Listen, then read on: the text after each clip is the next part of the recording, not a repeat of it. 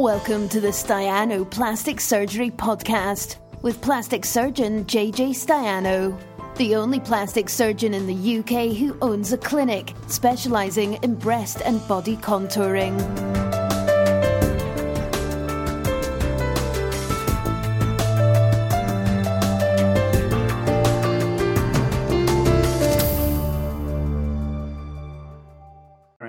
Three, oh, two, one. That's it. On live.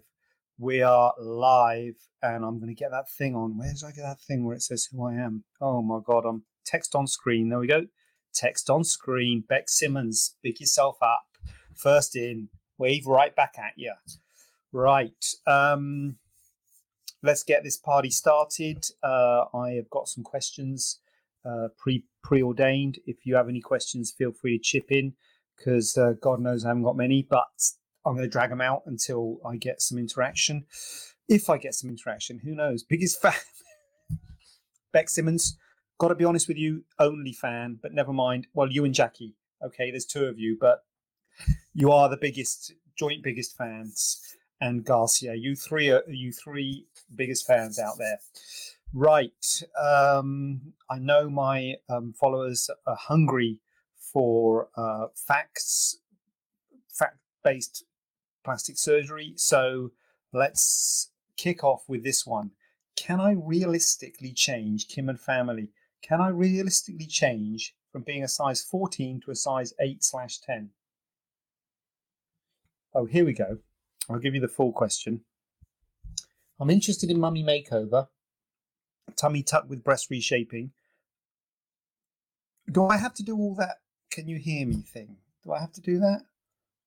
I'm assuming someone will comment if you can't hear me. So I'm not going to do that because I don't think the pros do that, do they? I think the pros just crack on. So, yeah, I'm not going to do that. Can you hear me?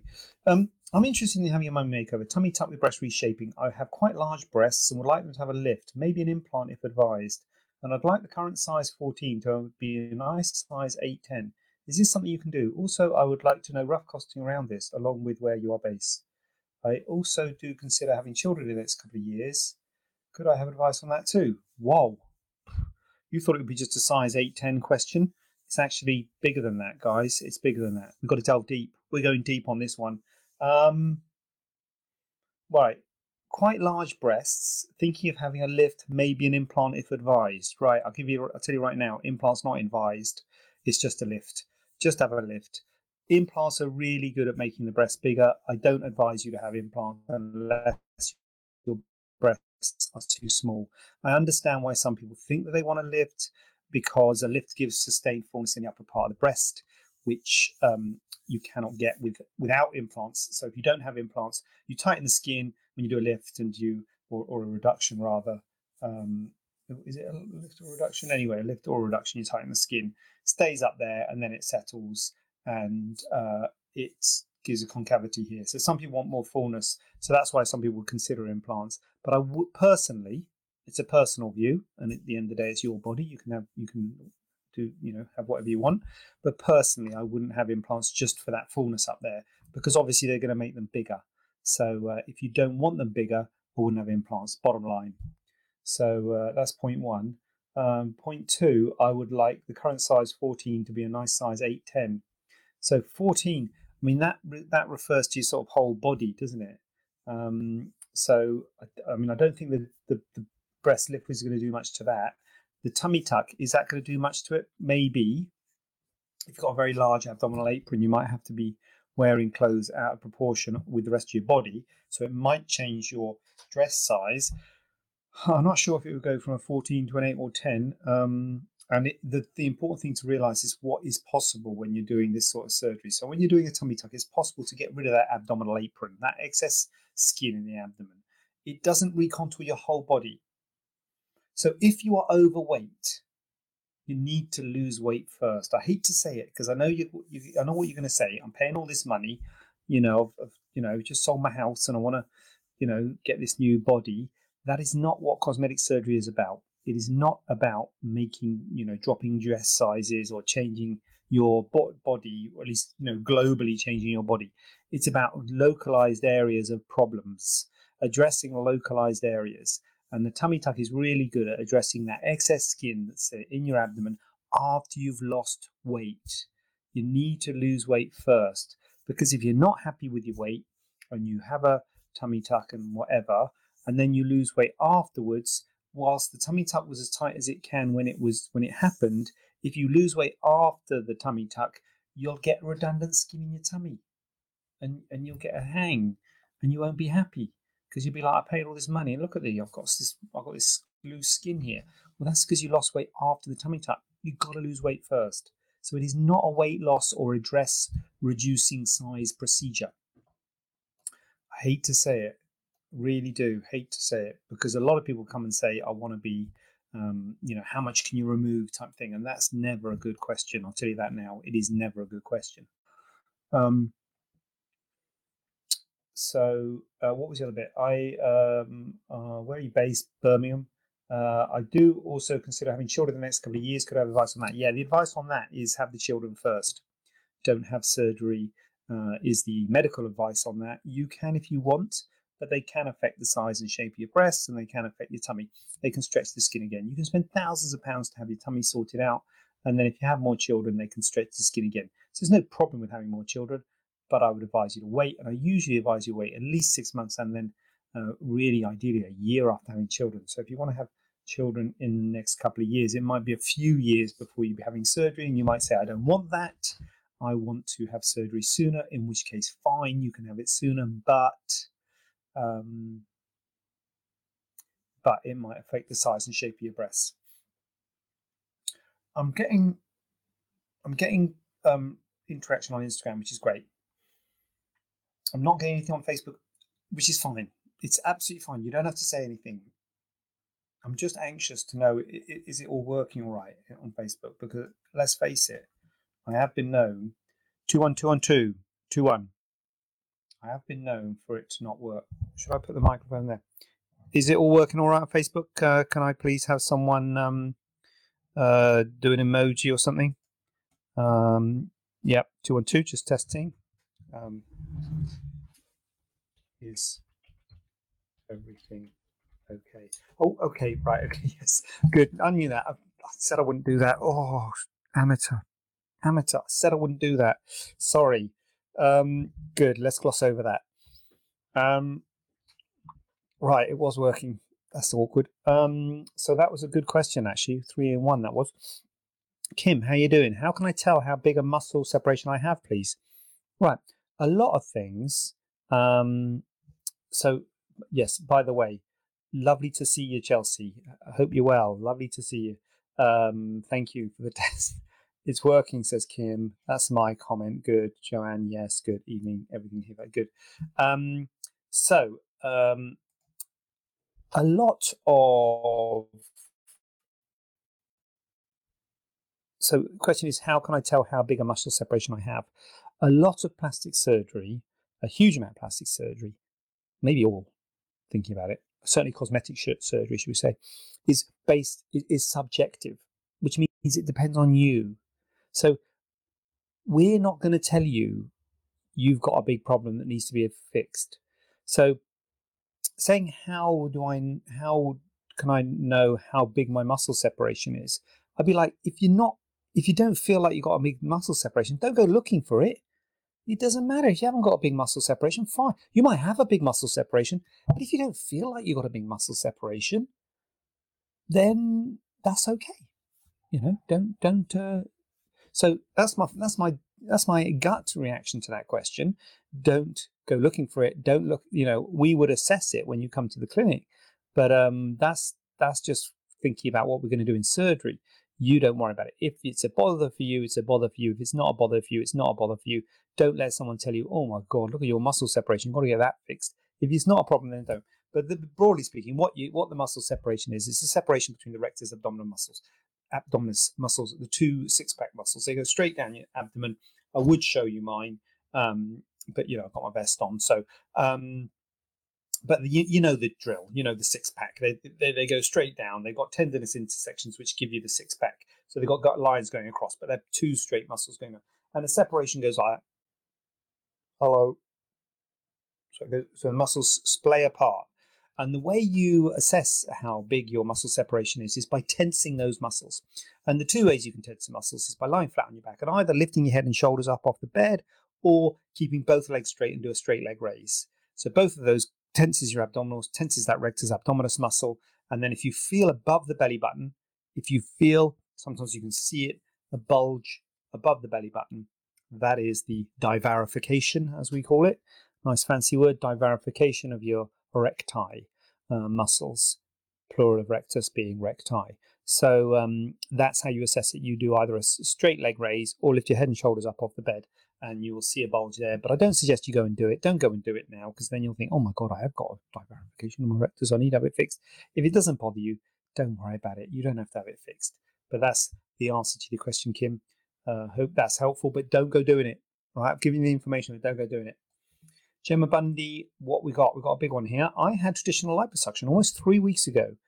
How long will it take to start seeing a noticeable difference? And do I need to wear compression on my thighs to get good results? Because my surgeon did not provide compression garments for my thighs. So, thanks, Gemma. Early post-op, Gemma. Disclaimer. I need a disclaimer. Can I get a disclaimer to go along the bottom?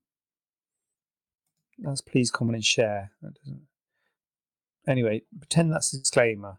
No, it's not. I suppose I could. Disclaimer, Gemma. Do what your surgeon says. All right, because loads people do all sorts of different things, and just because one person does one thing doesn't mean that if you have surgery with another person who doesn't do that thing, it doesn't mean that person's wrong because they're doing it their way. So you don't go asking people what you should do 3 weeks post-op. Listen to your surgeon. He or she is the person who knows best. So, but I'll just talk in general principles for other people out there who are considering liposuction.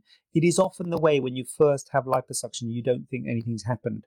Like you're saying it's 3 weeks and nothing's, can't see a difference because you're trading this fat for swelling. So you do often get quite a lot of swelling post-op. So it is not unusual to have 3 weeks is really early. We normally see people see them at 1 week, then at 6 weeks. At 6 weeks, it hasn't settled really. 3 months is when it really starts to settle, Gemma. So, 6 weeks, you might be starting to see a bit of a difference, but really 3 months is where you're at. 6 weeks, you're only sort of halfway there. Do I need to wear compression garments on my thighs? Now, if your surgeon didn't give you compression garments, then I'm supposing your surgeon didn't think that they would be useful. Compression garments or support garments can be helpful. And again, talk to your surgeon and do what he or she says you should do. Sometimes it can be difficult to wear a specific compression garment on your thighs because it has to stop somewhere. I think personally, I like things like cycling shorts. Those tight. You know what I'm saying? You don't necessarily need that chamois leather that you sit on, but I think cycling shorts are good because some kind of compression can be helpful. But specific compression garments for the thighs, I found can be problematic. They can be difficult to get on and off. Can be difficult in sort of hygiene when you go to the loo, etc. Because you've got a hip there, you've got a joint there moving. So it is difficult to get compression because compression has to start and stop somewhere. Often when it starts and stops, if it's not way past the area of the surgery, you can get swelling past where the compression stops. You can get a bulge and a digging in and things. So it's not without its issues. So I can understand why your surgeon hasn't given you compression garments to the thighs, because I think compression garments to the thighs can be problematic in my experience. And I like things like cycling shorts, but that's me, Gemma. What does it matter what I like? Talk to the surgeon, see what they say. But don't worry at 3 weeks. 3 weeks is early doors. Kim is back at me with a follow-up question to the muscle thing. Is J-plasma as good as people are saying? Does it tighten first time or numerous goes, please?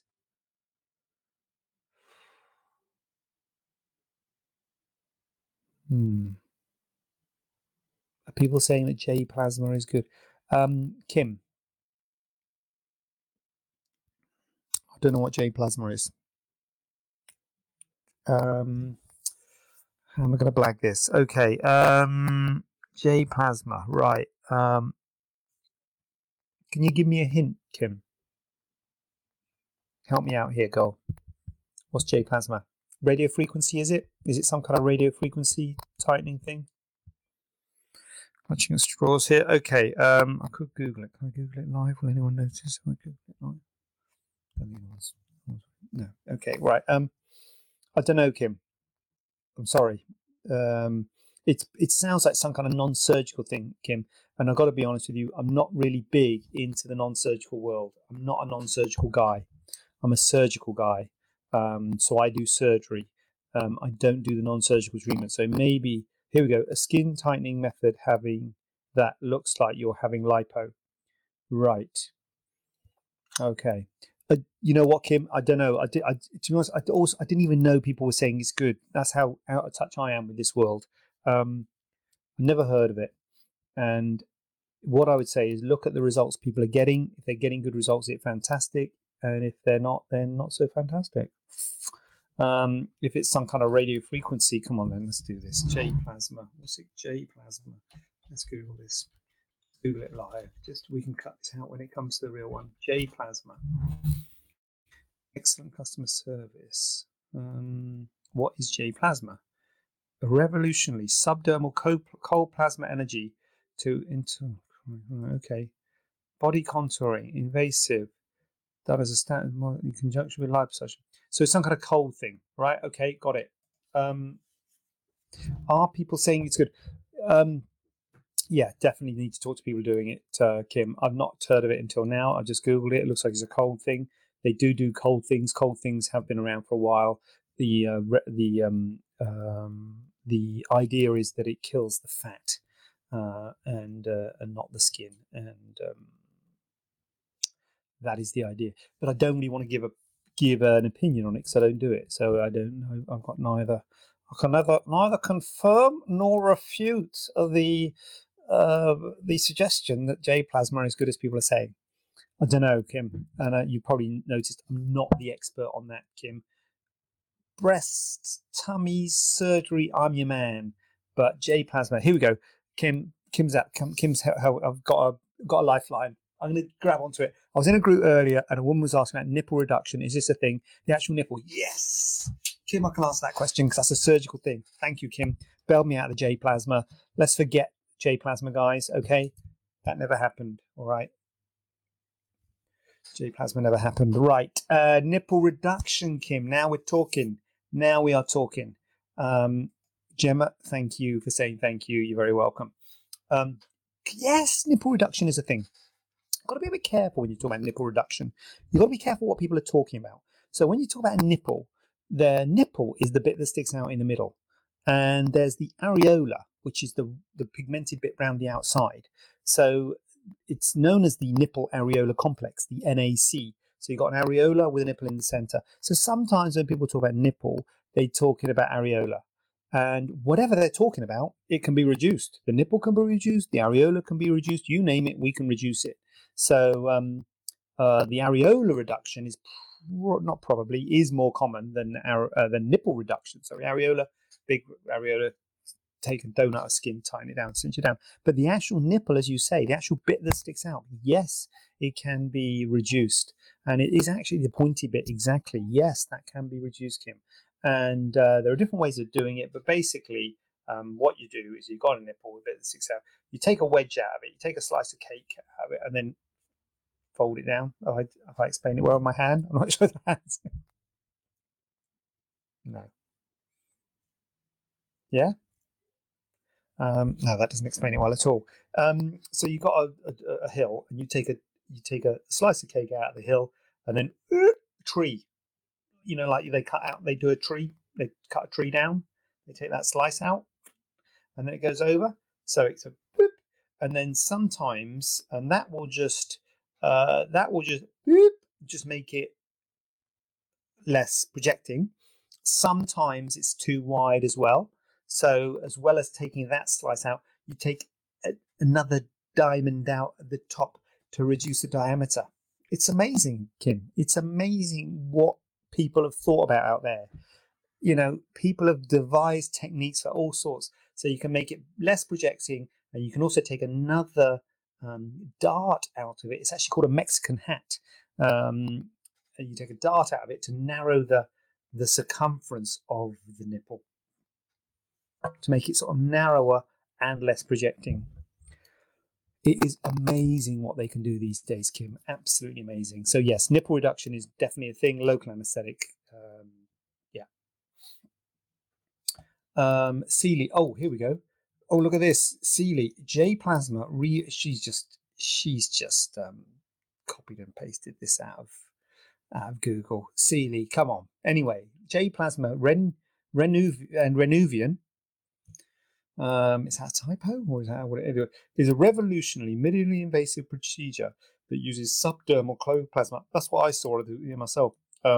Cold plasma energy to instantly tighten and rejuvenate everywhere on the face and body. A unique alternative to traditional faceless tummy tucks and body sculpting. The J Plasma Renuvian procedure will shrink and sculpt, loosen like skin without large incisions, downtime, or the complications of cosmetic surgery.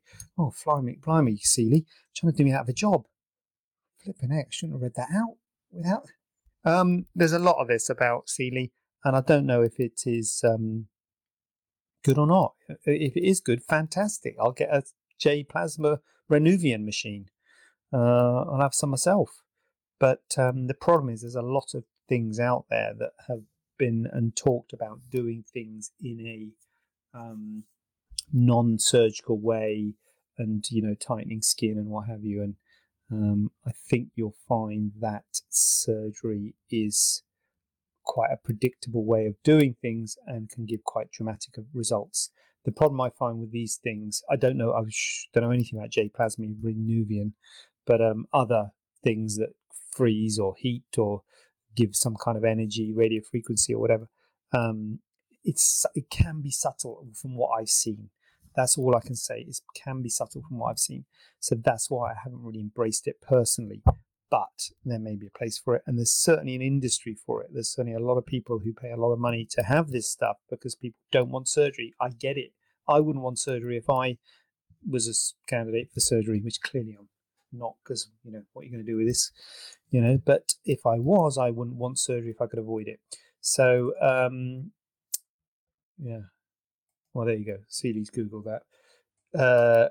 Whichever's laughing or crying, not sure what, maybe a bit of both. Yes, Sealy's admitting that she did Google it. Yeah. And she has zero idea, like me. Kim, back on Instagram. Look at this. Instagram, Facebook. This is living the dream. I never knew that could be done. Very interesting. Thank you. There you go. Well, you're very welcome, Kim. There you go. What's next on the agenda? Next on the agenda is, can you do multiple surgeries in one procedure slot? Gyne. Lipo for males. Oh, gynecomastia and tummy tuck, that's supposed to say, by the way. So lipo for males, chest reduction and lift, full tummy tuck lift of buttocks. If so, what? Hold on. Steady on. Would be the price of this, and would all these take place in one operation? Okay. Yes and no. Yes and no. I mean, you can do multiple procedures in one go.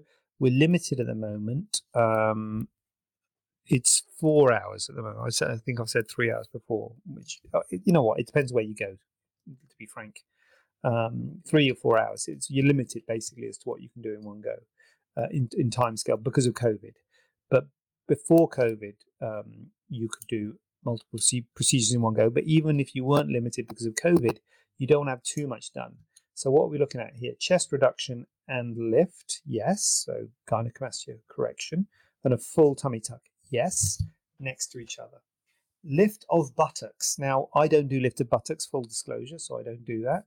But also, I would not recommend doing that at the same time as doing the chest and the abdominal procedure, because you're going to be rolled. So it's a lot to do 3 things in one go. I would be doing tummy tuck and chest lift and reduction. Yes, I would be doing those things. I wouldn't be doing the lift of buttocks anyway, but if I did do lift of buttocks, I would be doing it at a separate time. I wouldn't do it at the same time as those two, because that's quite a long operation. If it's chest reduction, if you are doing a skin reduction of the chest and a full tummy tuck, then that's more than 4 hours. So we wouldn't be able to do that at the moment. So it's quite a big op. Oh yeah, quite a bit on my friend. But you can be done, and under normal circs that could be done pre-COVID, etc. Colette Jones is in the house. I had a band placed in Belgium over 12 years ago. It no longer works. Just wondering, can you remove an unused gastric band during a tummy tuck, or should I do these operations separately? That's a good question, Colette. We've had some, not that I don't want to. Always feel bad saying that as if something else wasn't good, but no. Well, put it like this: I wouldn't remove a gastric band. If the bariatric surgeon or the surgeon that put the gastric band in wants to come to theatre to remove the band, you could think about it, but you don't really want to be entering the abdominal cavity when you're doing a tummy tuck, because you're going to increase your risk of complications in terms of infection. So I would probably say you're better off having the band sorted at a different time, either before or after the gastric band is removed. So I think I wouldn't. First of all, I don't think a plastic surgeon will mess with a gastric band anyway, and second of all, so you need a bariatric surgeon to come and do the surgery at the same time. But personally, I wouldn't like to breach the abdominal cavity, because that's a dirty area. Once you do abdominal surgery, if you're going into the abdomen, that's known as dirty surgery, as opposed to most cosmetic surgery is clean surgery. We don't breach any cavities as a rule, and so the risk of infection is less. So that's where I am on that, Colette, but might be local variations. Joanne Bray says, how soon after having a sleeve can you have an FDL tummy tuck? It's not so much having the sleeve, Joanne. It's more about your weight and being stable with your weight and happy with your weight. So I would liaise with your bariatric surgeon. Presumably you have a bariatric surgeon who's done your sleeve, and you really need to try and be stable, because if your weight fluctuations after the tummy tuck, your tummy will get bigger and smaller. If you put on weight, it'll get bigger. If you lose weight, it'll get smaller. The skin can droop again, and all sorts can happen. And it can be bad. It can be like maybe not like you didn't have surgery, but it can, mess up the results of surgery. So it might sound a bit harsh making you wait, but you really want to have a sustained weight. So those were weights spelt two different ways. AIT the first one, and EIGHT the second one. So your EIGHT weight needs to be sustained and stable for a period of time. So I'd work with your bariatric surgery. Minimum, I'd say 6 months, longer the better. In order to get, so first of all, you have to get your weight down to that, and then be stable for 6, 12, 18 months, maybe, get yourself in a place where you feel comfortable that you can sustain that weight before having any body contouring, because weight fluctuations can mess up the results of surgery, and it's expensive surgery, as you may well know. So Olivia says, sorry I was late. I was watching the MND show. Okay. What's the MND show? Maybe Olivia, let me know. I'll change the start time to start after the MND show, because I don't want to conflict with the old MND show. Would have been watching it myself, whatever it is. Don't even know what the MND show is, but it sounds good. Can I ask, as I surgeon, how far does your aftercare go? If a patient had been sent home from a day procedure but had not passed urine for 48 hours, however had passed black, oily, loose poop, how would you advise? How far would your aftercare go? Well, the aftercare goes forever, Seeley. We never discharge anyone, and there's always open access to the clinic at any time for any of our patients. So our aftercare never ends. But this is you're talking about an immediate problem. So really, as a rule, Seeley, I know this is probably not helpful to you, but as a rule, people aren't normally let home until they passed urine. So that is an issue. The poop area is another thing, but because constipation can be a thing, and I'm not sure what's going on in that area. But the lack of passing urine for 48 hours is a significant problem, Seeley. So that would, I would suggest, require an urgent call to the place of procedure. Lack of, because urinary retention is a potential complication after surgery. And the first thing I'll be saying is the patient, is it you or is it someone else? How far, if a patient, okay. So if it's not, I mean, are they uncomfortable? Because urinary retention is extremely uncomfortable when you can't pass urine, and may require a catheter. I mean, obviously it depends on what operation they've had and how well hydrated they are. Are they drinking plenty? Are they well hydrated?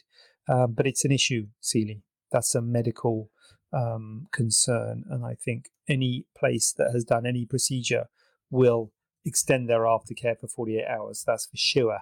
And in fact, you arguably should have made sure you or the person had passed urine before they let you go home, because not passing urine is a significant complication following surgery. So we just got a significant problem here, Seeley.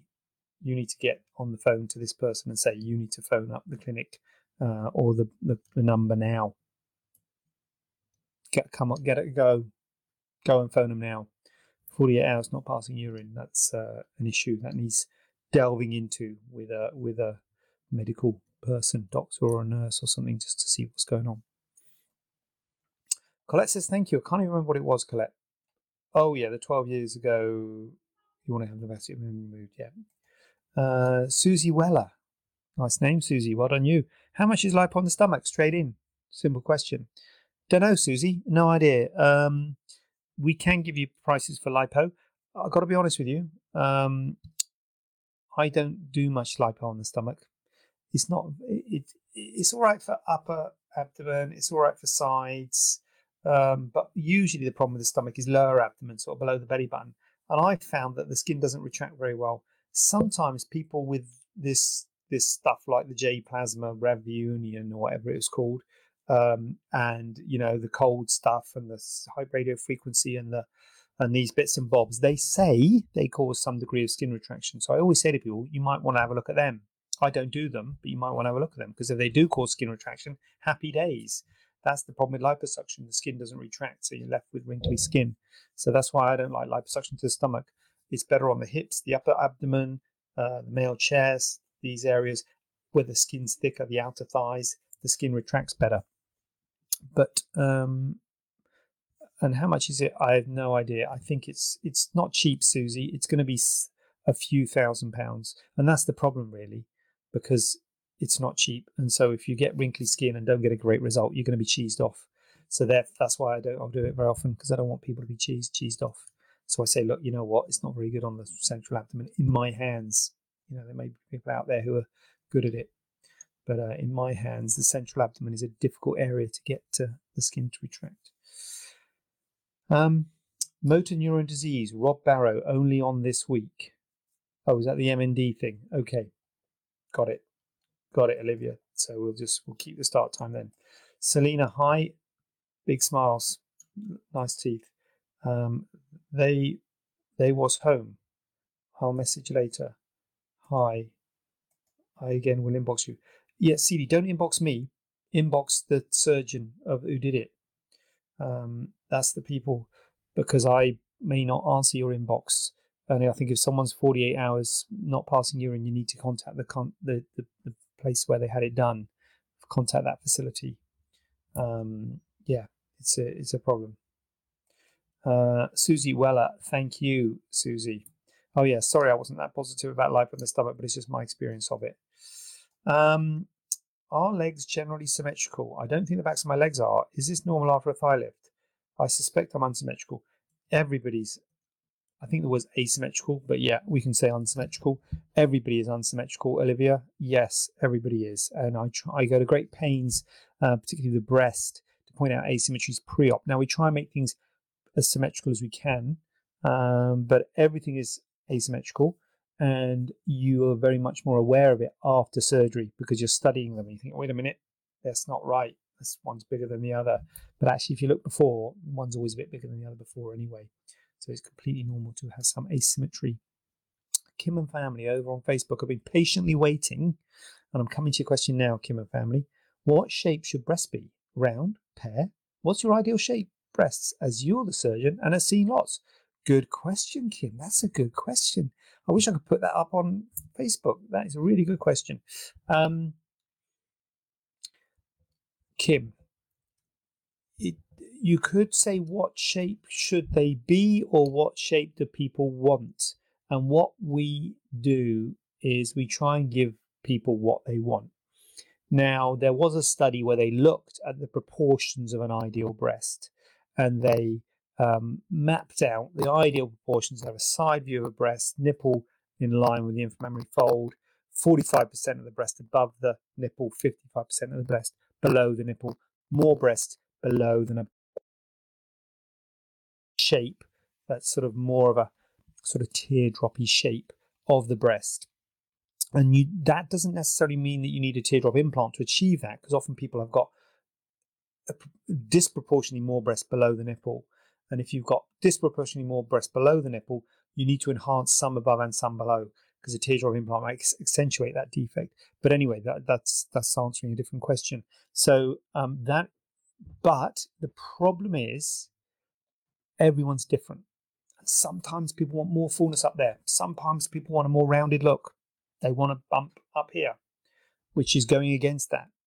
That's why I said earlier about doing a lift on people and not doing implants if someone doesn't want to be bigger, because it will naturally gravitate to a natural breast shape, concavity in the upper pole, then a sweep to the nipple, and then convexity in the lower pole. So that's a natural breast shape, but some people don't like it. Some people want either flat or even convexity in the upper pole, which you can only achieve with implants, which is a less natural shape. It's not a natural shape, but some people will say, well, I'm paying all this money. Don't want it too natural. Well, I want it natural, but I don't want it too natural. I don't want it droopy. I'm like, well, what you're calling droopy is what a breast looks like.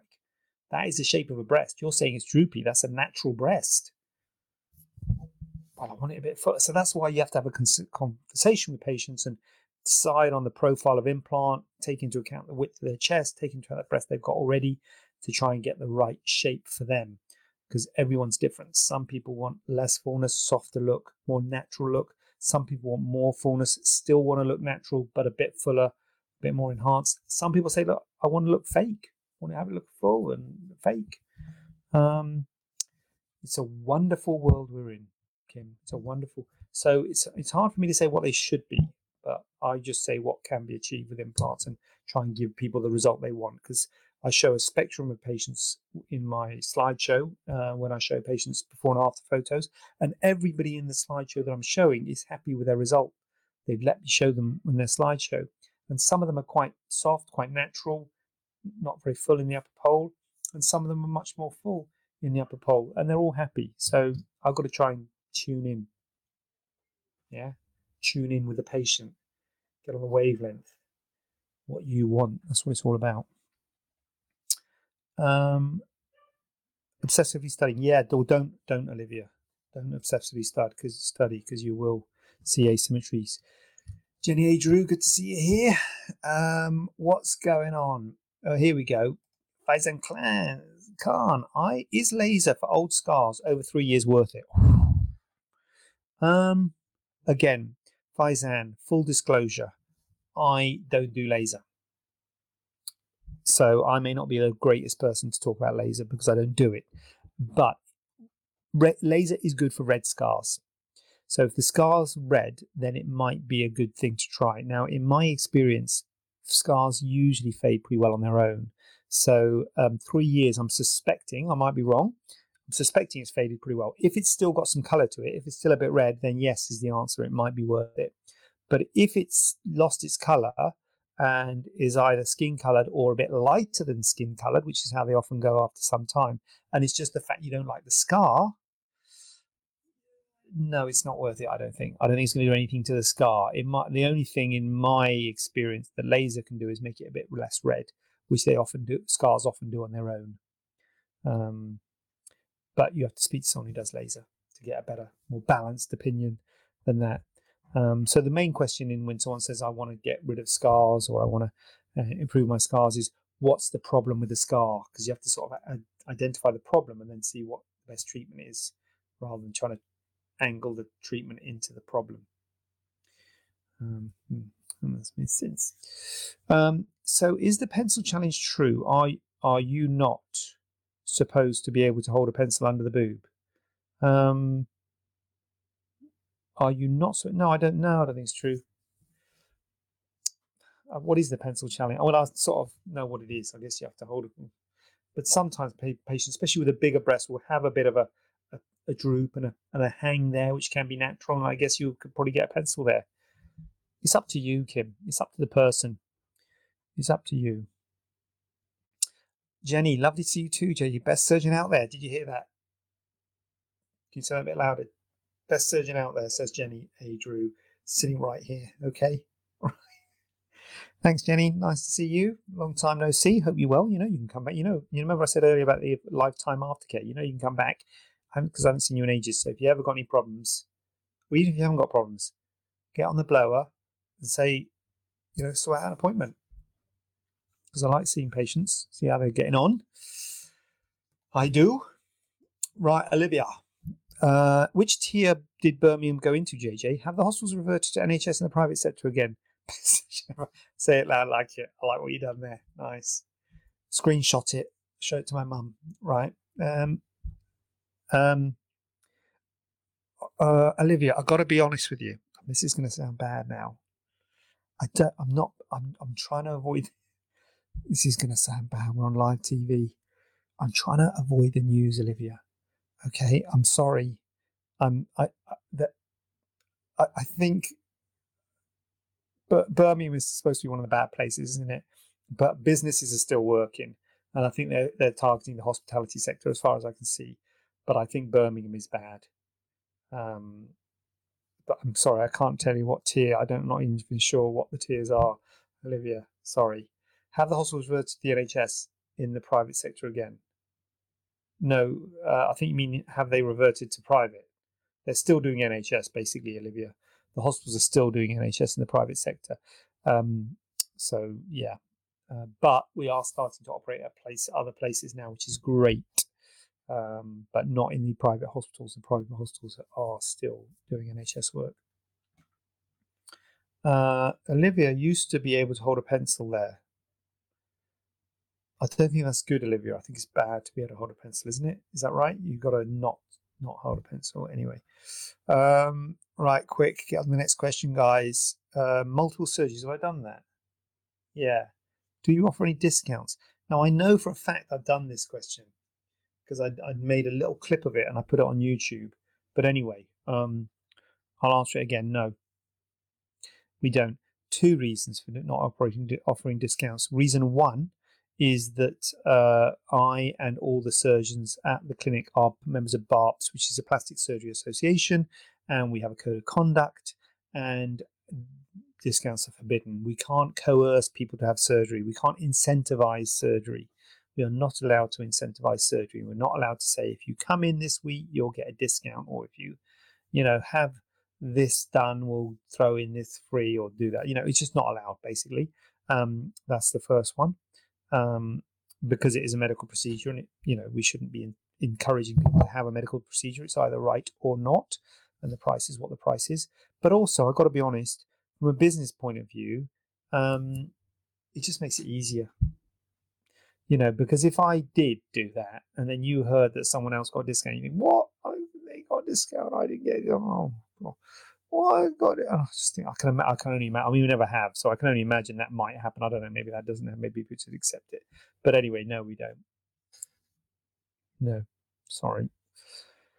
Ginny, I'm all good. Tar got some fab abs going on for your handiwork and hard graft in the gym. Well, that's it, Jenny. I didn't do the abs. You did the abs. I just, revealed what was there. Love to ask you, it's amazing, but haven't needed it. Would love to see you soon. Yes, Jenny, you can come and see me soon, and I do like seeing patients, and I do have to coerce them to come because I know everyone's busy and you've got a life to lead. But it'd be nice to see you and see how you're getting on.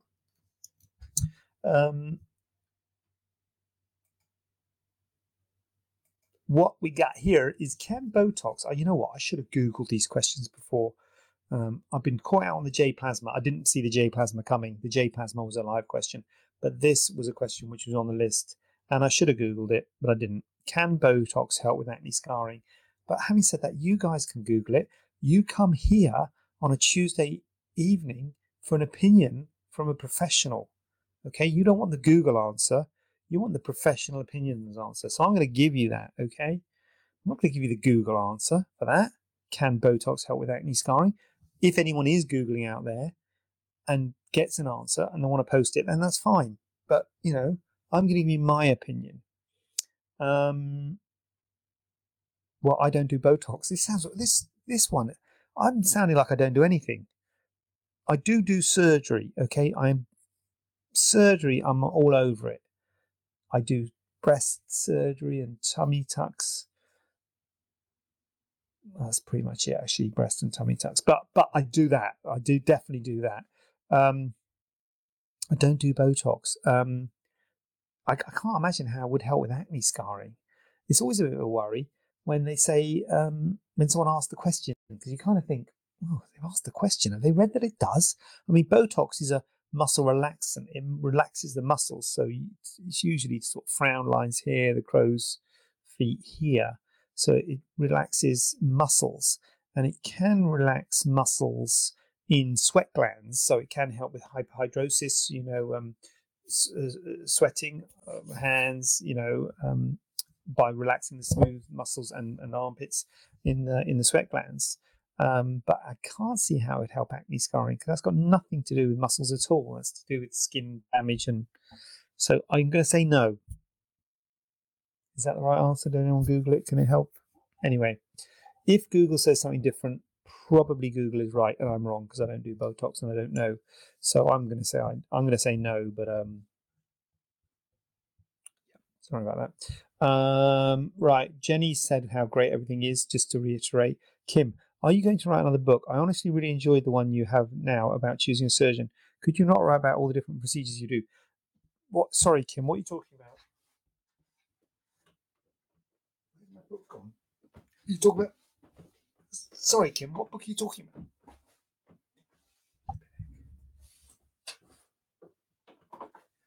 Talking about this book here, Kim. Sorry, is that the book you're talking about? Written by this guy, Never Accept a Lift from Strangers.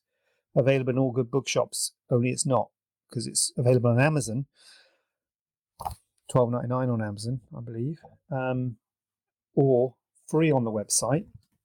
I will post it to you for $3.95, I think it is. Or if you're in Birmingham and you're not locked all over the place, then you can pick it up from the clinic.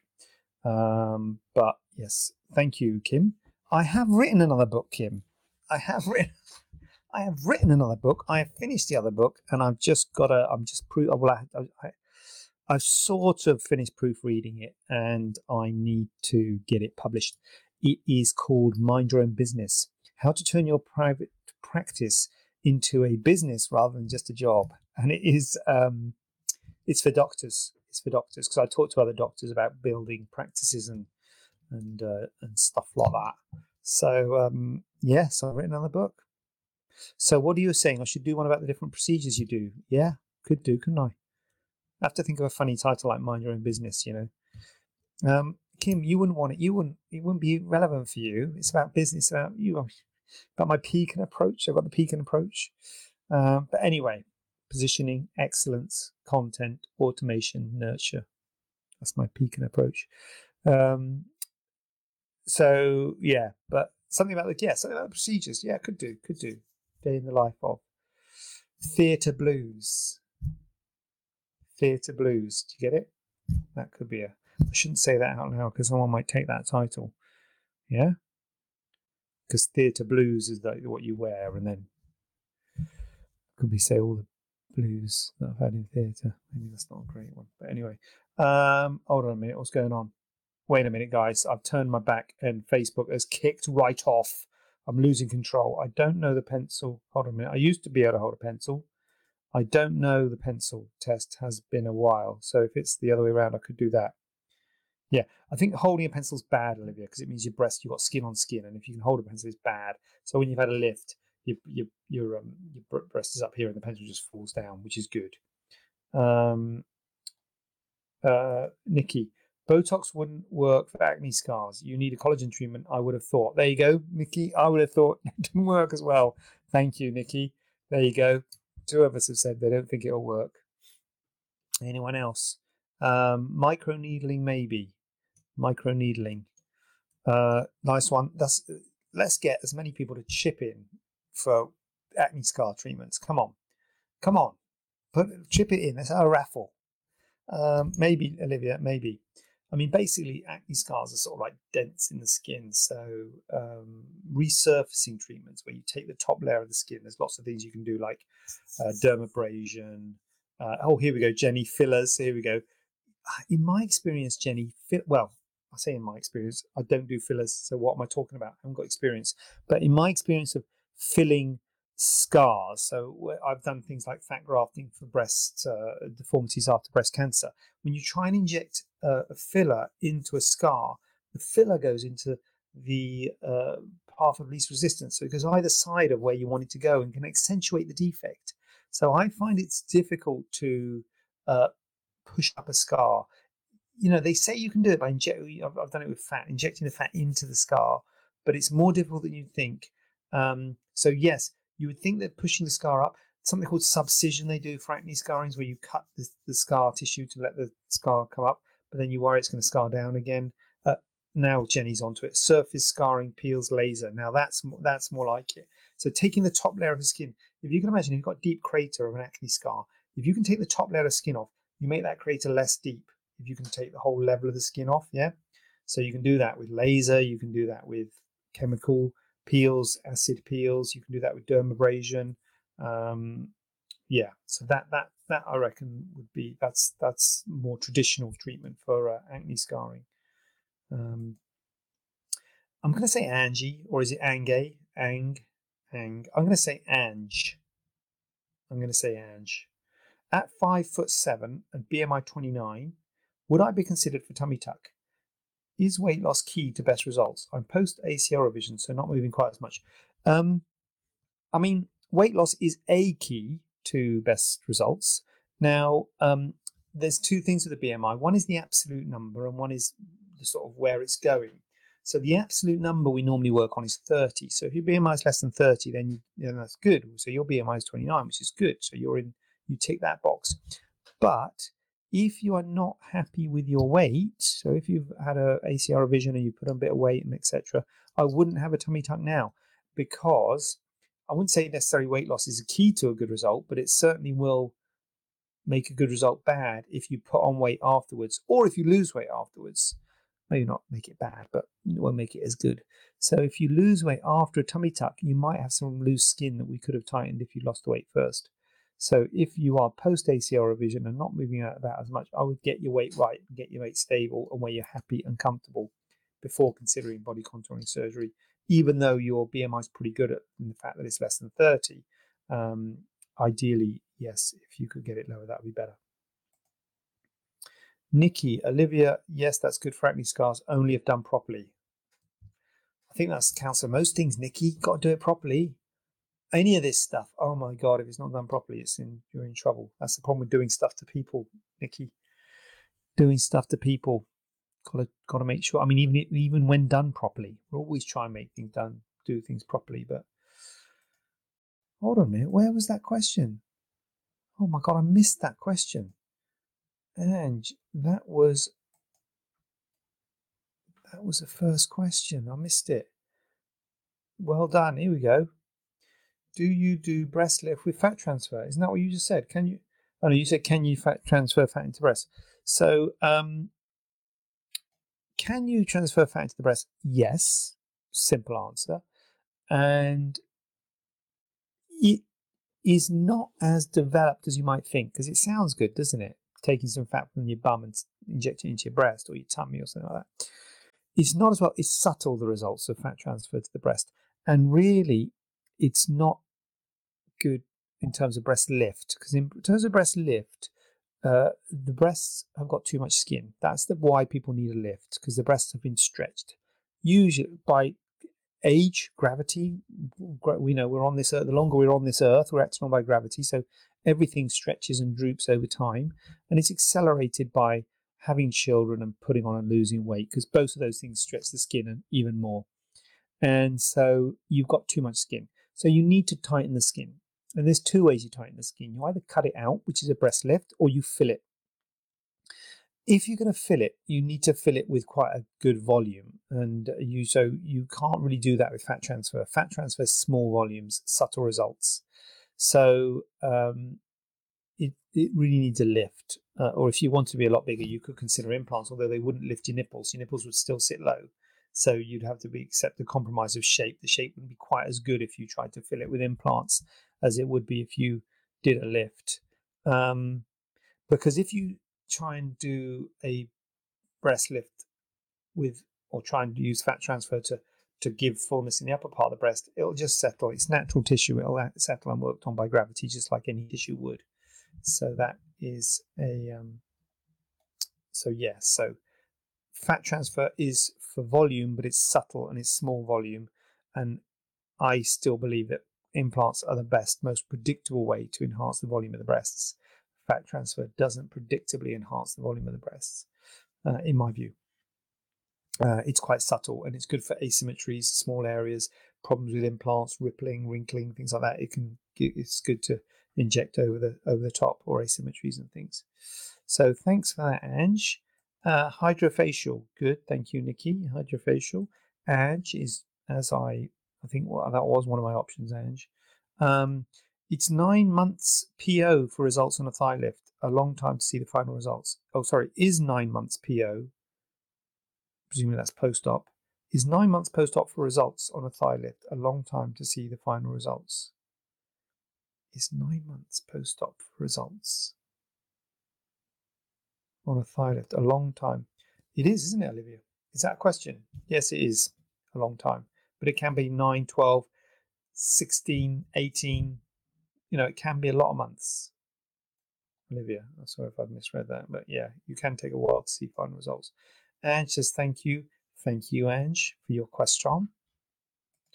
We've done the Botox one. Full disclosure, we're on the last question. You heard me, guys. We're on the last question. This is about to end, but don't worry. It's all going to start again next week at 7 o'clock. Okay, the party will be starting again next week at 7 o'clock. So be thinking of those questions right now. But for now, let's dive into the last question.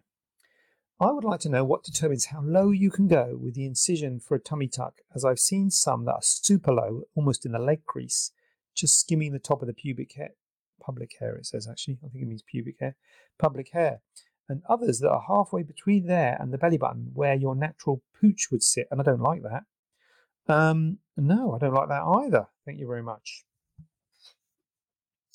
This is one of the paradoxes of tummy tuck. The paradoxes of tummy tuck is that the bigger you are, the more you've stretched your skin, the more children you've had, the easier it is to get the scar low, because the skin laxity is there. And if you've only just had one child and you've just got a little paunch and you haven't got a huge amount of spare skin, it can be more difficult to get the scar low, and the scar's more likely to ride up high. Now, we always aim to get the scar low, skirting along the top of the pubic hair. What did you say about the leg? Try not to go into the leg, but yeah, just skirting along the top of the pubic hair is where we aim to get the scar always. But it can be a bit higher if your skin is very tight. If you're a better quality skin and you haven't really stretched it much. So that's the paradox of tummy tuck. If you've stretched it a lot and you've had, you can stretch the skin really well, you can pull it down and keep it down. I wouldn't say halfway between the belly button and the pubic hair. That would be really high. But yes, it can ride up, and it can be due to how much variation how much laxity you've got in your skin.